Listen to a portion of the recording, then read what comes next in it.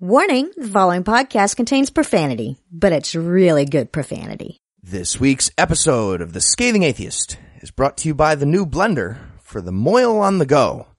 It's the JutraBullet. Are you tired of eating the penis parts and drinking the blood separately? Does the protein powder and baby dick always separate in your shaker bottle? Embarrassed when the big pieces get stuck in your teeth like spinach? So were we. That's the worst. But there is a better way. The JutraBullet. Because like an orange, all the vitamins are in the foreskin. And now, The Scathing Atheist. Hey sis scum, I'm Ari. And I'm Jeremiah, and we're from the SJW Circle Jerk. It's the podcast where we actively don't want you to listen, but if you really need some ally points, you can download our episodes on iTunes or Spreaker and promptly delete them. Trigger warning, we are about to give a trigger warning. If you are an asshole who becomes irrationally angry at accommodations for people who suffer from PTSD, panic attacks, and other mental health concerns, the following trigger warning may be triggering for you. Trigger warning for evolution-based content, misogyny, and slurs against the unwashed. We did in fact evolve from filthy monkey men.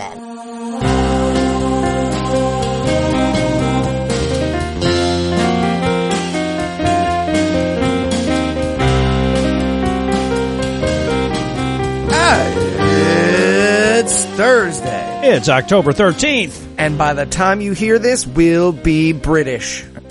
No illusions. I'm Eli Bosnick. I'm Heath Enright. And from New York, New York, and Secret Lair, Pennsylvania, this is The Scathing Atheist. On this week's episode, Lucinda brings us a special This Roasted misogyny. Donald Trump does some attention grabbing. And the Quran will get repetitive for the Quran. But first, the diatribe.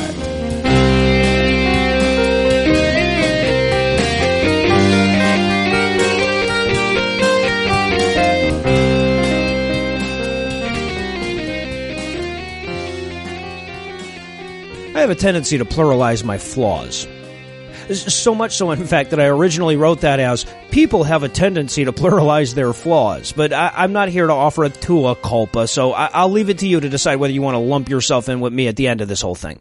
See, it occurred to me that I've been making a pretty egregious error in my evaluation of religiosity for the past several years. We talk a lot on this show about why people are religious, and we offer up plenty of explanations, but I tend to focus on fear of death more than any of the others. You know, now that's certainly not an answer anybody would give on a survey, of course. When you ask a person why they're religious, they're never going to say, because I'm afraid to die. But that doesn't mean it's not a major motivating factor.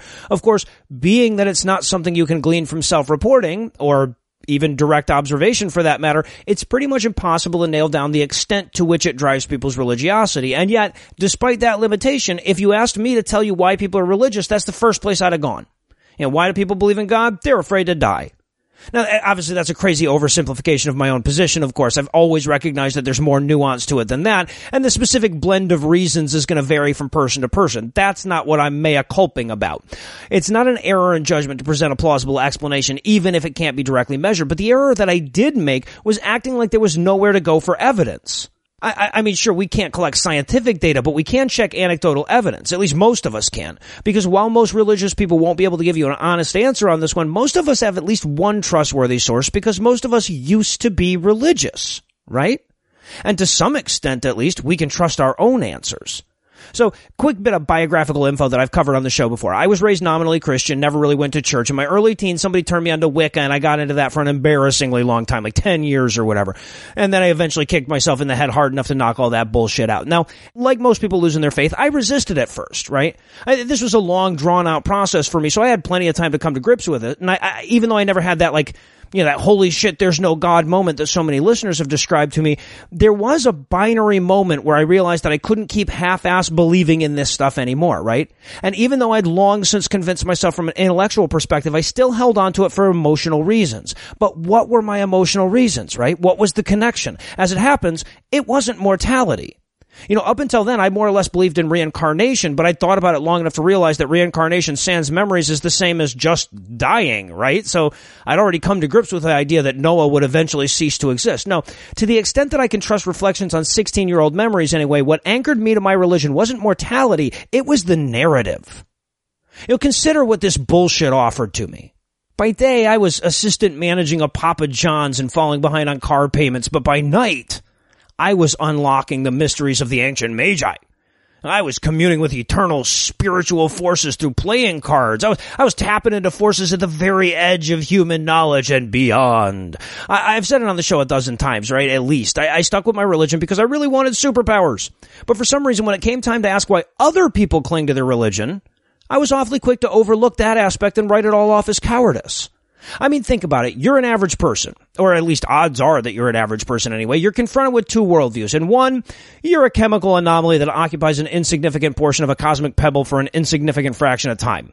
Right? You're going to spend that time engaged in activities that have no cosmic significance. You're almost certainly not playing a critical role in the advancement of human knowledge. You're almost certainly not playing a critical role in the unfolding of international affairs. You're almost certainly worried about mundane shit that won't even matter to you next year, let alone the people who occupy the same space in a century.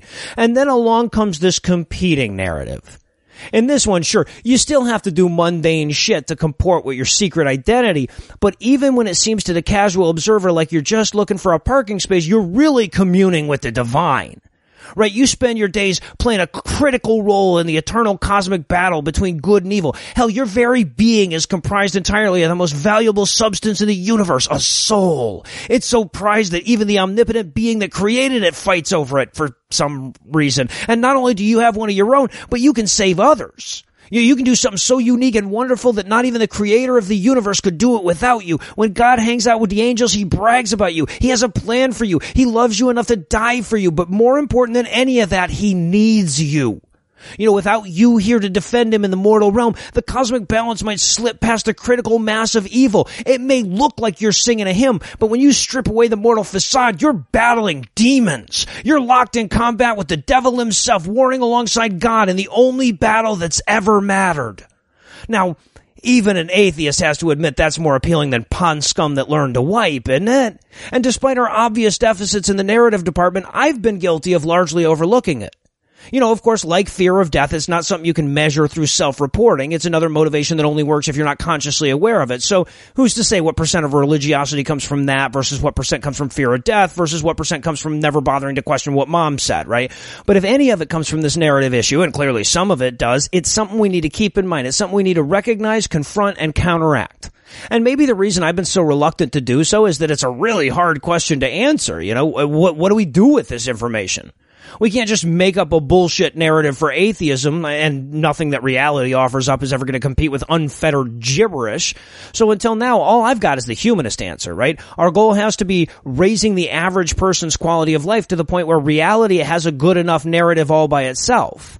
Look, I mean, humans don't need supernatural control over parking spaces, but they do need control. You know, they don't need hope of heaven, but they do need hope. And we have to raise that hope for them and then just hope ourselves that most people will still take an imperfect cure over a perfect lie. As near as I can tell, that's the only answer I have at the moment. And you know what? With enough effort on our part, maybe it's the only one we need. They're talking about your Jesus. We interrupt this broadcast to bring you a special news bulletin. Joining me for headlines tonight are a couple of international jet setters, Heath Enright and Eli Bosnick. Fellas, are you guys ready to get to England already or what? Yeah, it's good we're getting over there now before they hire some xenophobic rapist lunatic to wall their island out of Europe. So we're going to have one available next month, yeah. Hey, I'm planning to pretend to be pro-Brexit to see if I can get Marsh to punch me. Something tells me you will be able to get Marsh to do that at some point. All right, let's get to it. In our lead story tonight, despite all the thoughts and prayers you'd figure would prevent stuff like this, Hurricane Matthew passed through the Caribbean islands and the southeastern United States last week, causing over 1,000 fatalities and over $5 billion in physical damage. Wow. Which was apparently great news for a series of religious leaders who were able to take advantage of this wonderful opportunity and make sure plenty of Americans continue hating gay people. Of course, the sodomites being the cause here. I see. Any chance you get to blame Anderson Cooper, I get it. I would love to see their fucking forecast, right? Oh, you can see over on the map here that a gay front is pushing up from the south, as they are wont to do, and when the tip of that enters this low-pressure trough, we're looking at like a 70% chance of brimstone, probably going to get you in your morning commute there. Okay, well, it's pretty similar to that. Okay, well, we're all about logic and reason, so let's examine some of the Christian arguments that we heard. Perhaps the most convincing one comes to us from Shubat.com. Which is run by Walid Shubat, who looks like he should be doing ads for a non-alcoholic beer company as the least interesting man in the world. He looks like a Google search for a 0-star driver on Uber. Well, according to a recent article on his site, everyone needs to consider the fact that gay pride events were being held in Orlando, Florida and Savannah, Georgia last week. Oh. And nowhere else at any other time ever, apparently. Also, it's no coincidence that this particular hurricane was named after an evangelist character in the Bible. Oh, fuck off. And as we all know, Irene, Ike, Charlie, Dennis, and Sandy didn't kill any sodomites because it wouldn't be clever enough that way. Well, but I thought God named the hurricane after that shepherd kid. You know, because he likes shepherds so much. Okay, but to be fair, the Gospel of Dennis has a lot of gardening tips, some brunch cocktail recipes. It's a good one. It's underrated. Okay, so if anybody's interested, here's how the Christian meteorology works on this. According to the Bible's meteorology section that they have, butt sex causes warm, moist air to rise into the atmosphere. So far, so true. No, I get it. Yeah. Creating swirling winds. Happens to the best of us. When they pull out, usually. And then God directs those swirling winds at places like Haiti, where the Christian population is down well below 97%. And also states like Florida, Georgia, and the Carolinas, where all the gay people live. Right, yeah. This is often referred to as the solution of evil. Bottom line, it's nice to hear that Christian people are learning to accept the idea of human-caused climate change. So, that's good. Baby steps. It's all about how you frame it, as it turns out. Exactly. And they rarely blame the Chinese. And in CrossFit news tonight, apparently the New Creationist Church in Hillsboro, Oregon has been lifting its personnel policies directly from date-rapey dude bros' stated fuck preferences. According to recently uncovered documents from 2014, the church's worship team guidelines had a no fatty fats policy.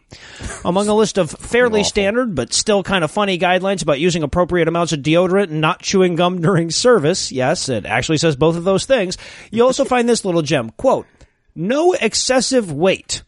Weight is something that many people have to deal with. Many? Well, also temperature and humidity. It's a proper... Anyway, make sure you are taking care of your temple, exercising, and eating properly, end quote. Okay, so worship team here means the people they put on stage, like musical acts. Right. Yeah, it's Christian Jazz Club. Yeah. Yeah, and the article has a picture of a recent show at this church, and the bass player has cankles and moves that rival mine, like easily. So I'm curious where they think this line should be drawn. Yeah. On women. I think the goal was just short of, we need a ramp for Dave's Rascal to get on stage for the big opening number. I may have some insider meeting notes. We're not allowed to release those yet. October surprise, yo. So we're being audited. Seems oddly Trumpian for a worship theme since you mentioned it. But I think it's worth pointing out that the way this is worded makes it very clear that their no fat chicks policy is based on their religion, which means it might be defensible under the bullshit Hobby Lobby decision. I mean, it actually should be, unless that ruling is inexcusable bullshit, which it is. It also means, though, that if we follow that chain of logic, it's legal for religious business owners to refuse service to fat people now. And I'm only offering all that up because I think if anything's going to motivate the red states to turn against RFRA, that's going to be the clincher. Yeah, if a waiter at an Applebee's in Oregon tells some fat dude he's cut off on extra gravy, right? They're going to be occupying that place like a sovereign birding station in no time. And then imagine if a Muslim guy buys a franchise and, like, takes bacon off the menu. Dogs and cats living together. Yes, Chris sir. Christie will single-handedly become the great legal mind of our time. Have you no shame, sir? Have you no shame? Supreme Court Justice Christie. No, for its part, the church has removed the documents containing this policy from the website because that's how they think the internet works. To be fair, that's more effective than prayer, and they've been devoting a lot of energy to that too, so whatever. But when asked about the policy by a local reporter, the spokespastor said, in part, that she was dumbfounded by the sudden controversy. She added, actual quote, if anyone looks at our worship team, they would see that they're not all skinny. In fact, the worship leader has weight issues. End quote. Adding, look at him. Alan, get in here. Look at those titties. Titties. Why are you typing? Stop typing. And in Screw You Guys, I'm Going Homo news tonight. Willem Dafoe on the Surface of the Sun lookalike contest runner-up. But Dennis Leary won again. Again. Yeah. Yes. And president of the Family Research Council, Tony Perkins, had some choice words about the Pentagon's new handbook for transgender service. Namely, that it would be better to disband the military altogether than to accommodate transgender service members. Wow. Well, okay, now I am going to say this. For most of the world, I feel like that's true. You know, like of all the shit that threatens the world, the American military probably outranks transphobia. And the reason that I say that is that I like to get equal amounts of hate mail for both clauses in my sentences. Anyway, you were saying something about disbanding the military so the queers won't have guns or something? Yes, I was indeed, because all lives matter. Anyway, Perkins feels like unless everyone is sticking to the bits they were born with, we might as well fudge pack up and go home, saying, quote, we're probably better off without a military that is not compromised, because we think we have a military that's defending our country and able to do that, but we have a military that in many ways is a hollowed out shell, end quote. From what? Yeah, because if anybody knows about a hollowed out shell, it's the creature that lives in Tony Perkins' face. Okay, but what is this guy picturing? Just like Chelsea Manning sitting there in Leavenworth laughing like Dr. Evil, like, phase 2, almost complete. Fuck! Foiled by Tony Perkins again. Yeah. Alice, you hear that? Tony's on to you. Better watch out. You're like a trans zombie. And while your mind lingers on exactly how trans zombies transmit the virus, I'll apologize for a couple of largely Lucinda-less weeks here. It was our intention to have her on for some vulgarity for charity, and in fact, we actually recorded some stuff with her. We just didn't have room for it in the last couple of weeks to play it for you. So we're going to pause for a longer than usual break and reach back to a simpler time before we knew about the hot mic pussy grabbing thing. A time when Tom and Cecil were on the show doing almost all the work, and all we had to do was call people douche faces. A man wrote the Bible. A whore is what she was. If it's a legitimate rape, it makes you a slut, right? Cooking can be fun. Hey, I'm proud of a man. This week in misogyny. Well, good goddamn, y'all. It's not often that I come on the show without having to report bad news or read the ravings of a sand-dwelling asshole.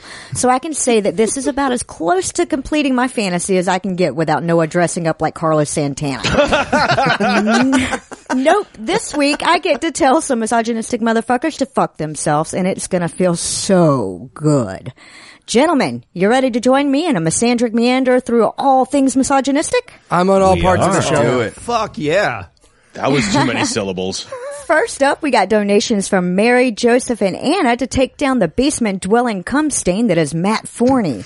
And I'm going to lead the way by pointing out that Matt looks like Alfred E. Newman went white supremacist when he went to prison for kitty porn. Yeah, that's pretty accurate. He looks like the actor you'd hire if the character description said Louis C.K. preemie curb stomp. Looks like Louis C.K. KK. Matt Forney is so concerned with defending Brock Turner, he's going to go over to his place for drinks tonight. The only difference is this time the Swedish guys on bikes will join in. No, it's okay. Keep going. None of this roast the ones you love shit here. Next up, we got donations from Kevin, Jen, and Seth asking us to roast Brock Turner. And to be honest, it's hard to come up with something to say about that guy that hasn't already been written on the sidewalk outside of his house. So, Cecil, why don't you do the honors, sir? Oh, geez. Yeah, a little tough. No kidding. Everybody said everything about this guy, but let me give it a shot. Good thing you're a swimmer, Brock. That's the only wet thing you get to experience for the rest of your life. That's not true. I'm sure you'll find you'll eventually someone will swipe right on raper, and that's as long as you use your little brother's credentials there. You could take your date victim to the Italian place down the road and go outside and recreate the scene from Lady and the Tramp behind the dumpster, with all that dry humping and stuff. Wow. Oh, next up comes a treacherous twofer. The first is a request to heap vile verbiage upon former mouthpiece for bad ideas and current Eli cum sponge, Phyllis Shapley. And secondly, Kristen would like you to roast the sex ed teacher who taught her that tampons take your virginity. But just to keep things interesting, I'm going to challenge you to do it as Muhammad. Ooh. And go. Okay, I'm pretty experienced at this point. Let's see. And lo, Moses did go up to the mountain, and there did he see a ram, and over it was stretched the skin of Phyllis Schlafly, and it spake to him, know that there will be an awesome writer named Eli, who everyone will think is just the best, and if Kristen's sex ed teacher doesn't look like someone dipped a Barbie doll in bean dip, then why are there boats? Sounds about right. All right, wait, I got one. And lo, those who believe that a tampon takes away their virginity shall have a male child and a female child and a male and female child, and lo, the male-female child shall be painted like a toddler in a tiara and shall be called Phyllis. Also, have I told you about Moses? Excellent. And might I add, fuck Phyllis and Kristen's teacher. You're both dead, but that doesn't mean we can't wish it had been more painful. Oh, God. All right, next up we got a donation from Janine, who'd like us to roast Judge Thomas Estes, the jackass who recently sentenced rapist David Becker to 2 years probation rather than jail time so he could have a college experience. So why don't we roast both him and the judge with some course recommendations? All right, I'll start. Philosophy 101. David should take the European American Studies capstone class, Being White is Awesome. Drink Security 096. I heard everyone sleeps through it anyway. And as for the judge, I'm thinking pre-law. There's really nothing you really should start. That's really where you should start when you know absolutely nothing about the subject. Right. All right, well, it sounds like they're both all set on the math requirement after taking rapey calculus in high school. What about some basic humanities? Obviously, they've never done that yet. Maybe consent of a women's studies. But really, I'd prefer they both just went to jail and learned to spend a night in the box that way and got raped. Good stuff. And here's hoping that both of these gentlemen have sufficiently lenient sentences on their rapist as well. Now, I'm not saying that someone should rape the judge. I'm just saying he should take responsibility for wearing such revealing robes. That's fair. It's a valid All right, criticism. next up. I've got a TV douchebag challenge for you guys.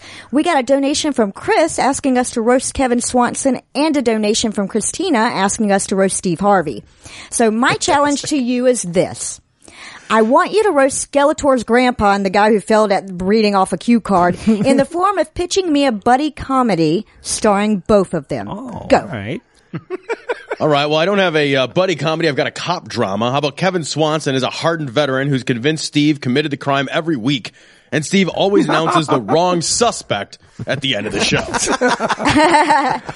Oh, okay. How about this? Monday in the morning, he's a fecal-covered homophobe, and he's an illiterate who might as well be in blackface. Together, they have a no-holds-barred approach to everything under the sun in Uncle Tom's Blabbin'. I'd watch both of those shows, I'm not gonna lie.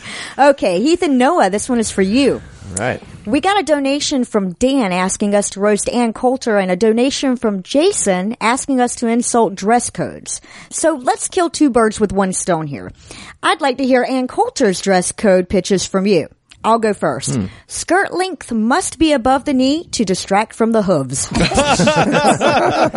right, I get the idea. So cleavage must be non-existent due to the front of her body looking like you have to lean over a wall at the Holocaust Museum to see it. All right, what about for footwear? I'm thinking anything metal and U-shaped. And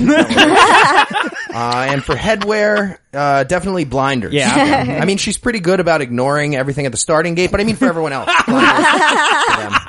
The best. And speaking of Van, we got a $500 donation from Alan asking us to roast her in love letter format. Cecil, why don't you take this one for us, dear? Oh, great. All right, here we go. My dearest Anne, I will long to see you again and desperately search for your breasts. I ache to touch your sinewy back and your exposed vertebrae. I am flushed with excitement when I think of attempting to blindfold your deep, cavernous eye sockets. My fist is ready. Are you? P.S. I promise not to run my hands through your thinning hair. I sometimes forget how sickly you are. She's gonna die like the Zapruder tape. I don't know about you guys, but I'm pretty hard right now. So's Anne. That's perfect for any high school graduation you care to invite her to, I guess. This next one is all me because it's not funny.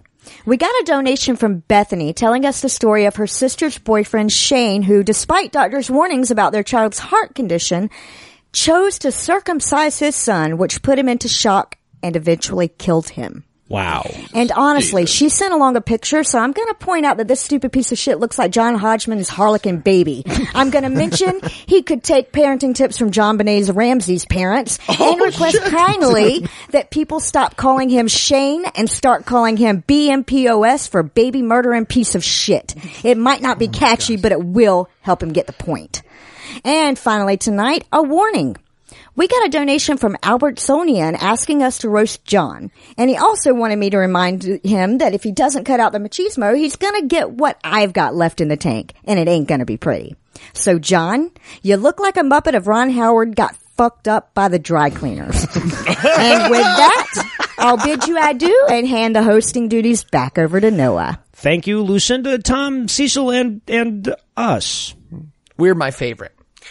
And in We're All Out of Air Quotes news tonight, Christian apologist and man who tastes ever so slightly of Old Spice, Ray Comfort, had some good news this week when his new film, The Atheist Delusion, won the prize of Best Science Film at the International Christian Film Festival, proving once and for all that everyone involved didn't know what any of those words mean. Any best film festival, science. Some of the adjectives are being misapplied here. It's pretty impressive. That's what I'm saying. Even the conjunctions are fucked up. Yeah.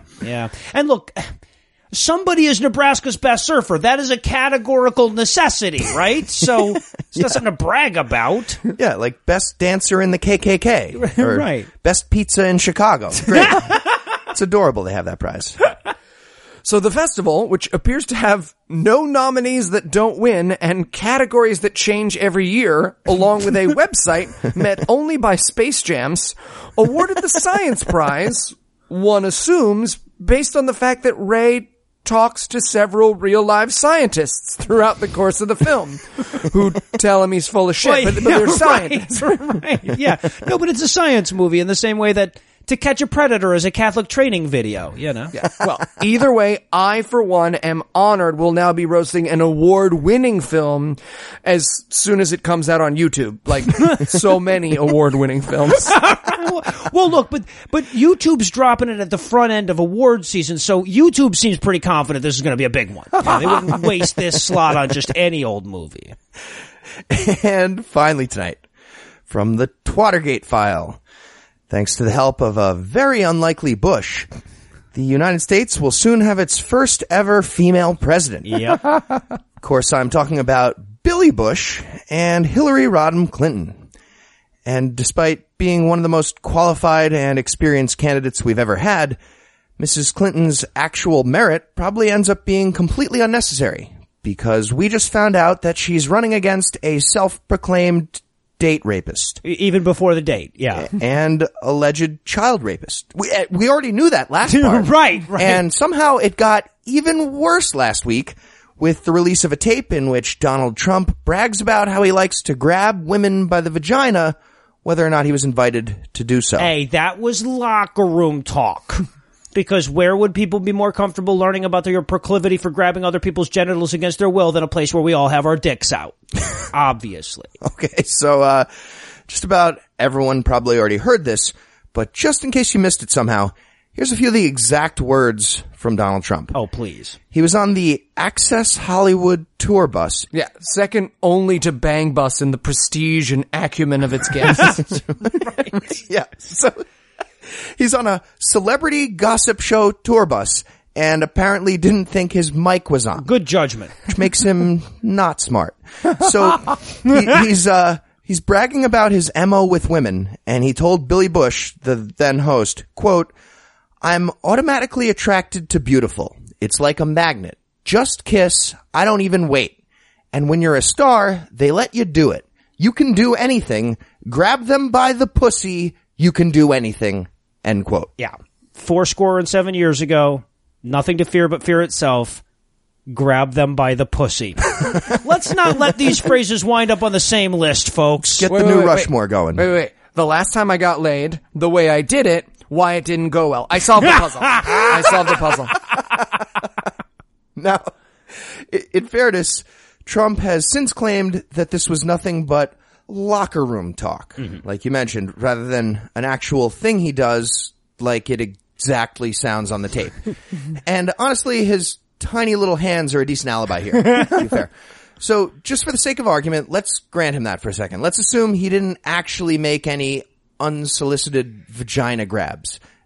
That still leaves us with a presidential candidate who thinks that pretending he grabs vaginas without prior consent is a thing that makes him look good in a locker room. Right. This is a guy who probably thinks 2 Corinthians is another term for the shocker, and millions of Christians are still going to vote for him. What the fuck?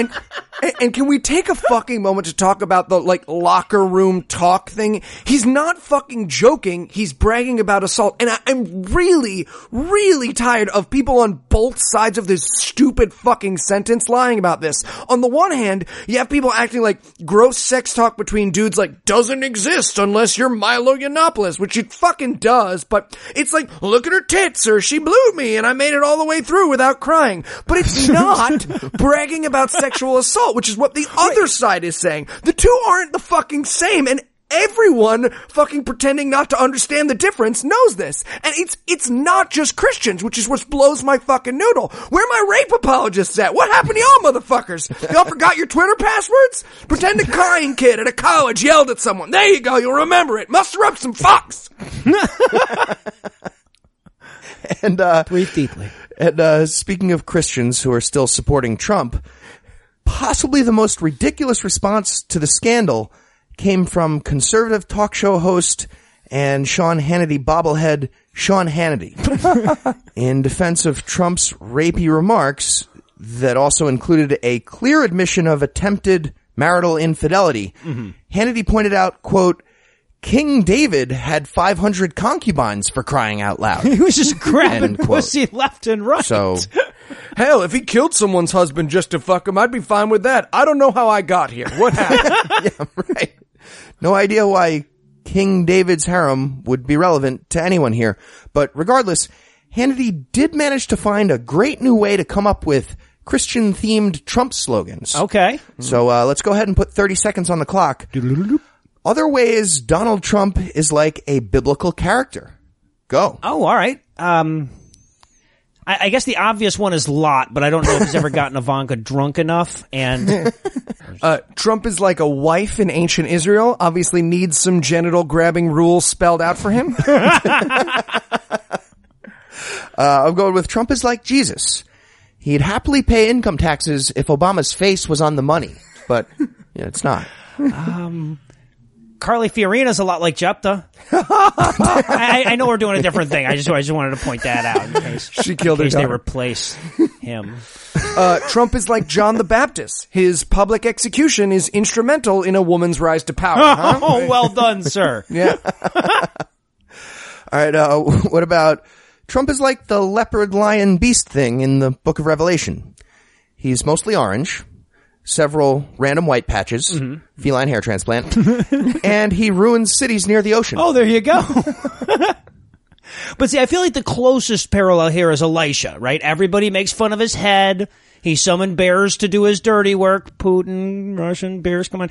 And they both stand an equal chance of being elected president in November. That's true. Yeah. Nate Silver doesn't even list Elijah. Yeah, right. He does have a better chance than Gary Johnson, however. Fun fact. How about this one? Trump is like Matthew. Nuts, thinks the world is about to end, and provably lying. Yeah. Okay, I think I'm settled on Jesus. I'm going back to Jesus. Just like Jesus. Here's a few more reasons. Any success they had was really from their dad. They both like to spit on poor blind people. And they're both studied in depth by Richard Carrier. Oh, shit. Allegedly. We're going to so get sued for that. Yeah. And with a sneaking suspicion that we're not done with our pussy-grabbing jokes for the night, we're going to close out the headlines. Heath, Eli, thanks as always. Pussy grabber game. And when we come back, Lucinda will be here to crack open the Quran once again. That was locker room talk. It was fucking locker room talk. Locker room podcasting. I said that in confidence on a tour bus for a gossip show.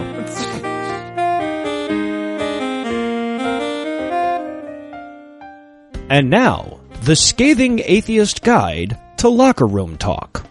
Locker room talk. Hey man, how was last night?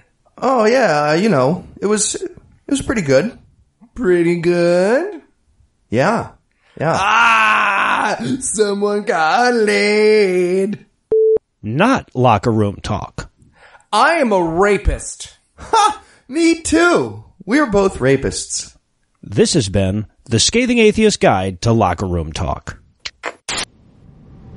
All right, guys, first time on a plane together, so let's just all get some rest. We got a big convention ahead. We can all behave. Heath. Yeah, what's up? You ever play the penis game in school? Oh yeah, the one where you take turns yelling penis to see who could say it loudest without getting in trouble. Yeah. Yeah. So this game is called He's Got a Bomb. I'm gonna go ahead and have the air marshal arrest us now. He's got a bomb. He's got a bomb! Mania. For what it's worth, we are now in the New England of the Quran. Are you a fucking prophet, bro? That's not how I meant it exactly, but even though each page still takes us long to get through, we're crossing into new chapters more frequently now, so it seems like we're making progress we're not really making. Yeah, Muhammad clearly made a big deal about, announcing his plan. I'm doing 114 chapters. Everybody heard it, and then he finished 30 or so, and then all of a sudden it was the night before the due date. I'm surprised it wasn't triple spaced by this point. No shit. You know how ahead of my time I am? 1-word chapters.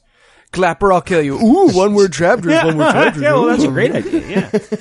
And, of course, still aboard for this cross-Quranic road trip is my lovely wife, Lucinda. Lucinda, welcome back. You're going to be away for 8 days, and this is what you wanted to do with your wife the night before you left. Just saying. It was not my idea to not fuck while we recorded. Yeah. I'm going to toss that out there as well. Anyway. True that. We stopped giving Heath 2 votes. Anyway, as I'm sure everybody recalls, the last time we saw our hero, he was telling us about Moses, and we're going to pick back up with Surah 48, the Conquest, or Victory. And we're going to start this one off with another variation on Muhammad's old, if I wasn't talking to God, how could I be so awesome argument. Basically, he says, we won the battle, and how could people not especially loved by God hack other humans to death so good? Right. Yeah. But what about the times we lost? That's you. That's what you sound like. Yeah, this one kind of reads like Muhammad needed to clarify the extent to which he spoke for God. It's a whole chapter of when you promise me something, you're promising God. And when you submit to God, you're really submitting to me, etc., etc. Yeah, it's hard to believe that speaking on behalf of an unquestionable, omnipotent, and imaginary being would so consistently lead to corruption, isn't it? Muhammad's like a mid-level drug dealer trying to make sure nobody George Youngs him and goes straight to Colombia. Except in this case, Pablo Escobar doesn't exist, and you don't even get any baby laxatives. Nothing. And of course, there's also a little more, you can't trust those lying bastards that ask you for mercy in this one than I care for. Yeah, he continuously makes it clear in this one that God loves nothing more than people pledging their lives to Muhammad. Right. And I always wonder when I read this shit, is there a too far at this point? Is there anything Muhammad could say that would be so blatantly self-serving that people would have called bullshit on him? Right. Really? Maybe if he asked for a 9-year-old girl to fuck? Wait, no, that worked. That worked. Yeah, I want to say getting a revelation mid reaching for the last mini Snickers, just you know what, Kyle? You're getting a revelation. I am getting a revelation, Kyle. Crazy. You're like a prophet. And then there's this weird bit where he sounds like he's actively trying to make a promise and not make it at the same time. He's telling all the soldiers, yeah, God totally gave you that victory we all just won, but also other shit. He's going to give you other shit too, so keep being loyal and all. But then one verse later he says, God has promised you many future gains, but he has given them to you in advance. What kind of bullshit void where prohibited clinically tested doublespeak is that? And the Saudi version says, God rewarded them with a near victory. Oh, wait, what? That's a loss. Yeah, That's what that means. surviving is dying. When you're talking about soldiers in a war, that's almost not dying. Yeah. See, Muhammad and Trump have so much in common. November 9th. Get ready for it. 28th. The 28th. Okay, but to be fair though, I checked another translation and it said imminent victory. But still, now we're buying a garage full of Amway soda. It's not Hey, I'm that much still better. gonna sell that. Just you wait. You'll see. You'll see. And then Muhammad promises that no non-Muslims will ever defeat Muslims in battle. It's more that scientific accuracy we hear so much about. I mean, look, hey guys, if this book was wrong, there would have been some kind of Mongol invasion in 1258 or something. And also the 20th century would have happened. So and this. Yeah. Right. Hey, that dust-covered kid in Aleppo is just biding his time. Oh, You God. wait. It's in the book. I'm just reading the book. Any minute now. Then he just starts blatantly blowing smoke up his soldiers' asses. He's all like, Muhammad is God's messenger. This is still God talking, not me. Anyway, Muhammad is God's messenger, and all the people with him are firm, unyielding, compassionate, and swing 9 inches minimum. Like, at least 9 inches. Seriously. More.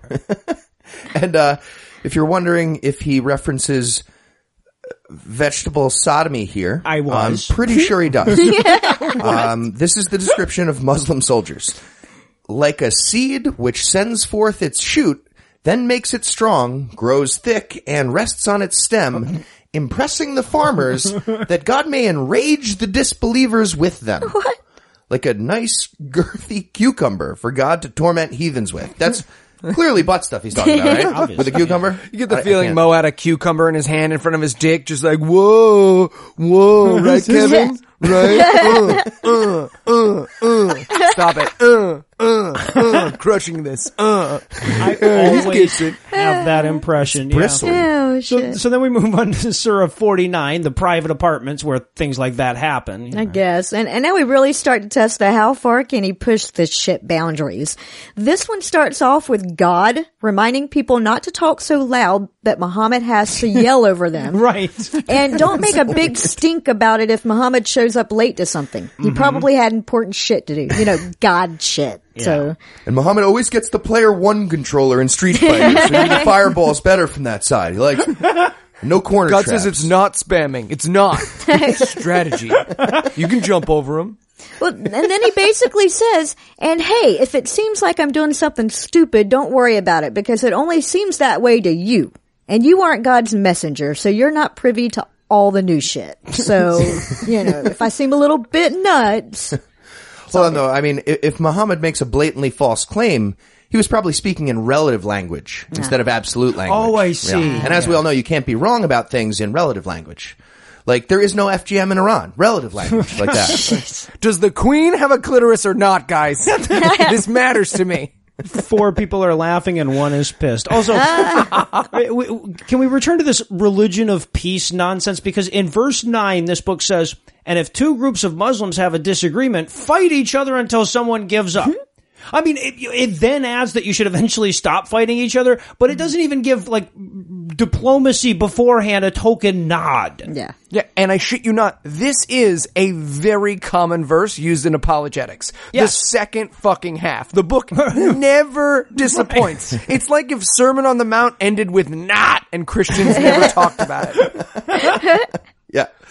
It says Muslim God loves those who are equitable. Like the kings and princes of an oil monarchy. So clearly. Equitable.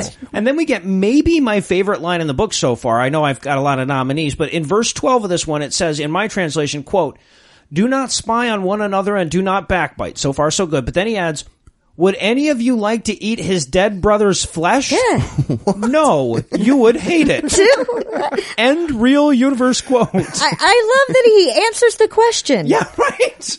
Now here's my question. Did that just occur to him? Like, was he holding out dead guy arms and was like, anybody? Anybody? No, of course, you guys would hate it. Don't write that down. Stop. Also, I'm confused. So, if you want to do any spying or backbiting, you need to either enjoy your dead brother's flesh or eat him alive? Do I have that right? What if Very we absorbed a confusing. twin in the womb? Great question. Depends on whether or not it was your twin. Or Great visual. Also, and this is maybe too minor to bring up, but in verse 13 it says that God made humankind out of a man and a woman. So you made humans out of humans. Yeah. And what's amazing is this is as close to scientifically correct as he's gotten on this one, and it's a logical fallacy.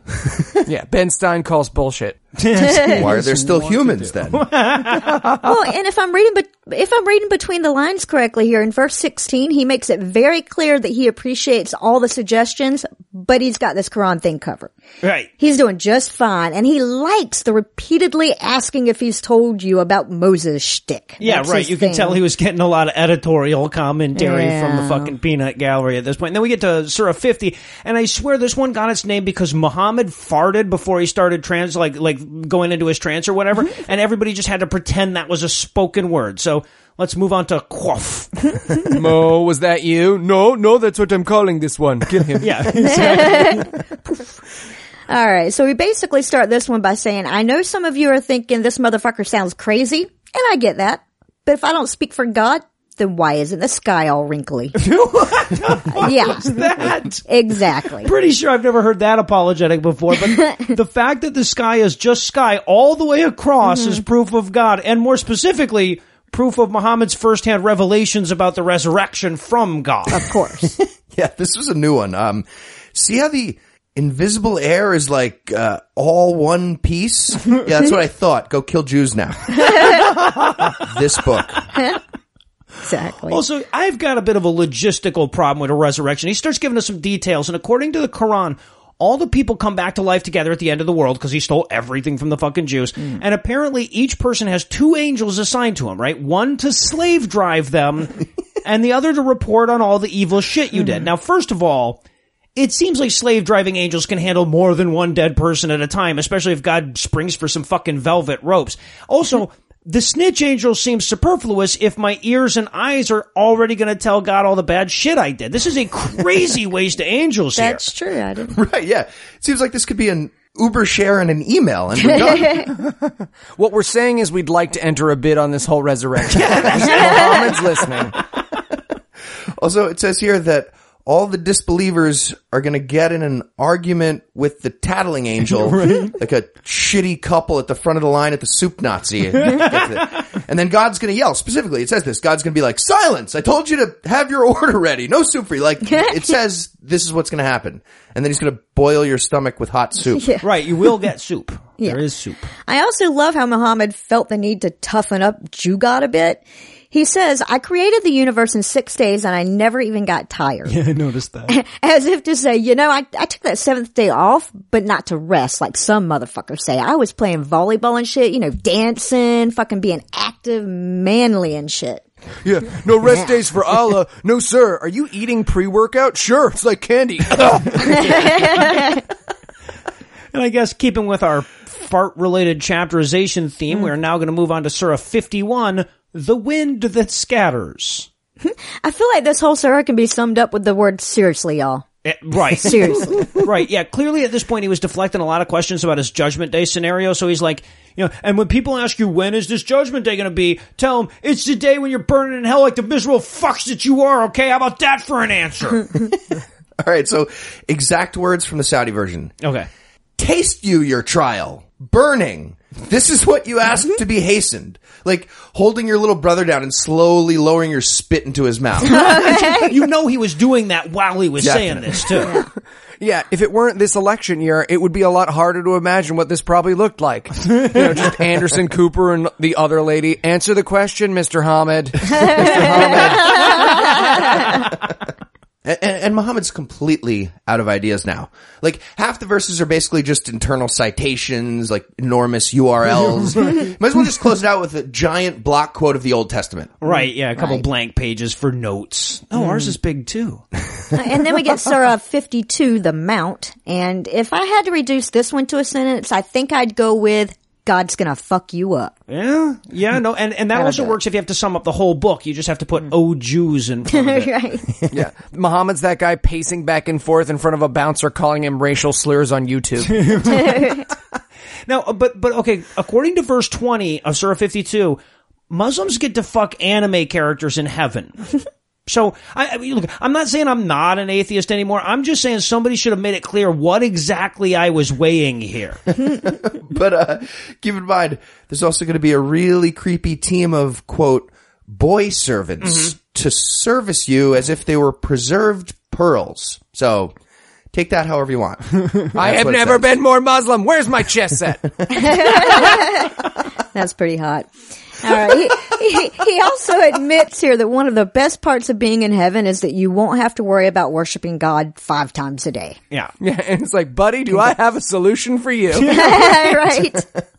I even fucked a virgin once. Then starting in verse 29, this surah just says, so in summary, I'm not insane or making this up. Ugh. If you have to tell somebody or anyway. Yeah. And I'm starting to think all the book has left is I am so not lying right now. Because the next surah, the star, starts off with him saying, oh, I'm sorry, are you saying somebody else knows what I hallucinated better than I do? Pretty much. And then he, I mean, I guess it's a little new. He goes off on girl gods for a bit. Yeah, he's basically saying like, oh, your God has cooties. Yeah. In my version, he says that people who don't believe in the hereafter give angels female names. And I have no idea what that means. Why would they Matt do that? Dillahunty sitting around with Robert Price. You know what? I like Serafina better. Also, I thought it was pretty telling that they included a caveat on the illegal sex rule here. It literally says that God forgives you as long as you only commit the low-level sex crimes. Like the pussy grabbing type stuff. That's where he decided to cut everyone some slack. There's wiggle room on sex crimes. Fuck. And just so that we can close one of these surahs on a point of agreement, I want to point out that over and over again, this book says, look, the stuff I'm telling you is every bit as accurate as the fairy tales in the Old Testament. And you know what? That's true. It is. Yeah. Compliment sandwich. Yeah. And then we move on to our last fart-named surah. That would be the moon. And we start off by learning that when Judgment Day comes, the moon will crack in half. But apparently us non-believers will say, what's that? Broken moon? Must be the same old sorcery. Well, Really? and no, but to be fair though, if the moon broke, I would not assume it was the Muslim apocalypse. I would still think this book was foolish. I mean, I wouldn't assume it was sorcery, but I'd be right in spirit. Right. It's like Eli on Cogdis. If the email wasn't snarky, how do you explain boats, huh? Where did they come from? Yes. So apparently Muhammad thinks we're going to be standing there watching the moon fall towards us like Wile E. Coyote, just holding up a sign that says, everybody relax, it's just a weather balloon. Skeptic. Just some gas, swamp gas, and Venus or something. Oh, shit. And I believe this is 4 surahs in a row here, where he says, you know who else they called a crazy liar that fucked camels when nobody was looking? Noah. Not me, the biblical. Yeah, I would hope so. Sure. So despite our intuitions, there is such a thing as repetitive for Muhammad. Oh, and we're going to learn that in spades in the next one. Yeah, he does this annoying thing too where like, he keeps telling the same stories that he's told 100 times and then he closes each one with, oh, and by the way, learning shit from the Quran, super easy. Could not be easier. And then, we get another threat about the verbal taunts we're going to get on Judgment Day. It says we're going to be dragged through the fire on our faces, and somebody's going to be yelling. This is the important part. Yeah. Somebody's going to be yelling, taste you the touch of hell. Like there's a group of skeptics that believe in the apocalypse, but don't really care because they think the trash talking isn't going to be mean enough. To break it out. Right. Shit. And then we move on to our last surah of the night, number 55, the most merciful. And this one starts with the 7th century Arabic equivalent of bitching about the bag of Doritos being mostly empty. One of his few worthwhile digressions. Yeah, it's the closest I came to agreeing with him. Yeah. And then he gives us another one of these lists that turns crazy halfway through. He's once more talking about all the shit that God made, and he's like, are you trying to say palm trees don't exist because God made those? And that's the pre-crazy part. Well, yeah, right. No, it then gets crazy because then he starts going, are you denying the existence of the moon or the date trees or the wind or the fire demons or the global lack of estuaries? Fire demons? What the fuck? Mo, go back. Date trees, sweet, brown. I'll show you later. I'm doing it. So just to review, we've already mentioned that you can debunk the Quran with Three Little Pigs, and Jay Giles Band previously. Also now throw in The Hudson River Exists. The existence of the Hudson River will do it too. And that's the whole story, by the way. Just him pointing to a thing that exists and saying, God made that too, and then asking, which of your Lord's wonders would you deny? Dictating holy books for Muhammad and playing I Spy with a 4-year-old requires essentially the same skill set. It really does. You can just see Aisha in the back mumbling, stop trying to make which of your Lord's wonders would you deny work. What did you say? Nothing. I'm 9. But look, by the end of it, that is literally every other sentence, right? You could tell people were starting to get annoyed, so he just started doing it more often. Oh, fuck. Yeah, it's basically one more chorus with a key change. We need another couple minutes. But he doesn't even do the key change, and it's actually like 30 more choruses. Yeah, exactly the same. Right. And if I'm not mistaken, this is the first mention we actually get of the posthumous virgins here. Yeah, an important caveat that people often leave out this one. It turns out that that these virgins also have not been fucked by demons. Oh, good. Okay, well, you lost me. I'm just saying, if we'd been promised anime girls that had been fucked by demons, I'd machete someone on the plane to England. I'm just saying.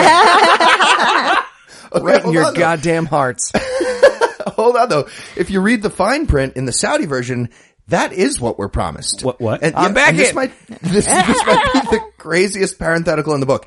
It says, devout Muslims get heaven virgins that, quote, no man or jinn, parentheses, has opened their hymens with sexual intercourse before them, end quote. Non-sexual tentacle stuff is fair game. So like ass stuff is, they could be. Also. Okay. Except, Other unless the okay. ass hymen gets open. The ass hymen. And if you'd like to buy your ass hymen t-shirt, see us at QB. We have one, and Andrew says it's illegal, but we have one. I drew it with crayons. You can't touch it.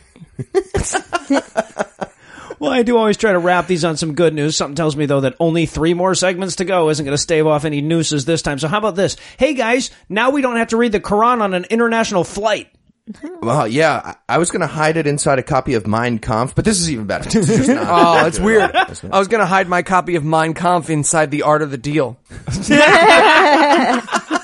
And I was going to hide Art of the Deal inside the Quran. But, you know, it works out well this way. So, Quran Maniacs will be back in 3 weeks to knock out 10 more tiny little surahs. But between now and then, go read something useful and enjoyable, like kitty litter ingredients or instructions or something like that. I'm going to miss you guys so much.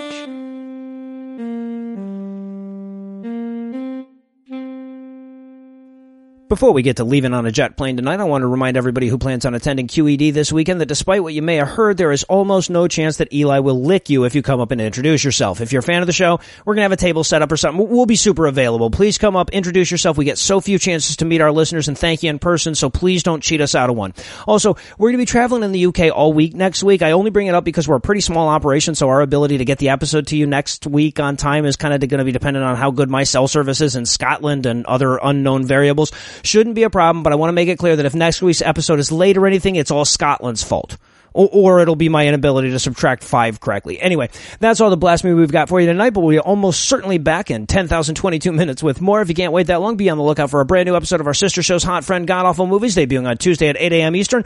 Also be on the lookout for our second presidential debate breakdown on the Skeptocrat, coming just as soon as we can squeeze it in, we promise. Obviously, the show would ring hollow if I didn't take a second to thank Heath Enright for his tireless efforts to keep this show top notch. I need to thank the lovely Lucinda Illusions for taking a backseat to our charity drive for the last couple of weeks, and also for all the other stuff I need to thank her for. I need to thank Eli Bosnick in advance for not getting me arrested at customs in the name of a prank war. I also want to thank Andy Wilson and Mike Marshall of the Merseyside Skeptics for their generous invite to the UK's premier skeptical conference, QED. And I also want to thank Aria and Jeremiah for providing this week's Farnsworth quote. They're so awesome, they're worth getting all that hate mail for. If you'd like to check them out on the SJW Circle Jerk, you'll find a link on the show notes for this episode. But most of all, of course, I need to thank this week's most marvelous mammals: James, Keith, Luke, Alan, Curtis, Pete, Courtney, Jan, Jason, Carter, Greg, Other Greg, Ashton, Knob, Tinkerer, Jude, and Matthew. James, Keith, Luke, and Alan, whose ejaculations explode on a level that can only be described as pre-Cambrian. Curtis, Pete, Courtney, and Jan, whose ninjutsu is feared by cyber-enhanced bear zombies on 5 continents. Jason, Carter, Greg, and Other Greg, who swing enough pipe to demonstrate the Earth's rotation pendulum style. And Ashton, Knob, Tinkerer, Jude, and Matthew, whose intellects are so vast even their intellects can't comprehend them. Together, these 16 people, tinkerers of knobs and hurricanes, earn their right to grab my pussy anytime they'd like by giving us money.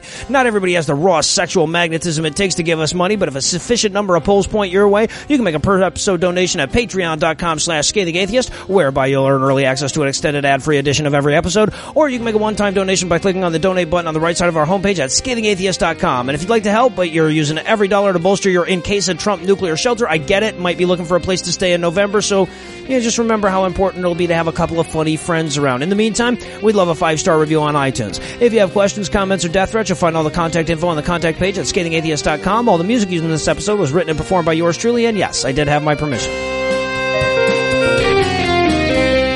I'm going to check out our son's show. I want to see what Noah does for a living. The preceding podcast was a production of Puzzle in a Thunderstorm, LLC, copyright 2016, all rights reserved.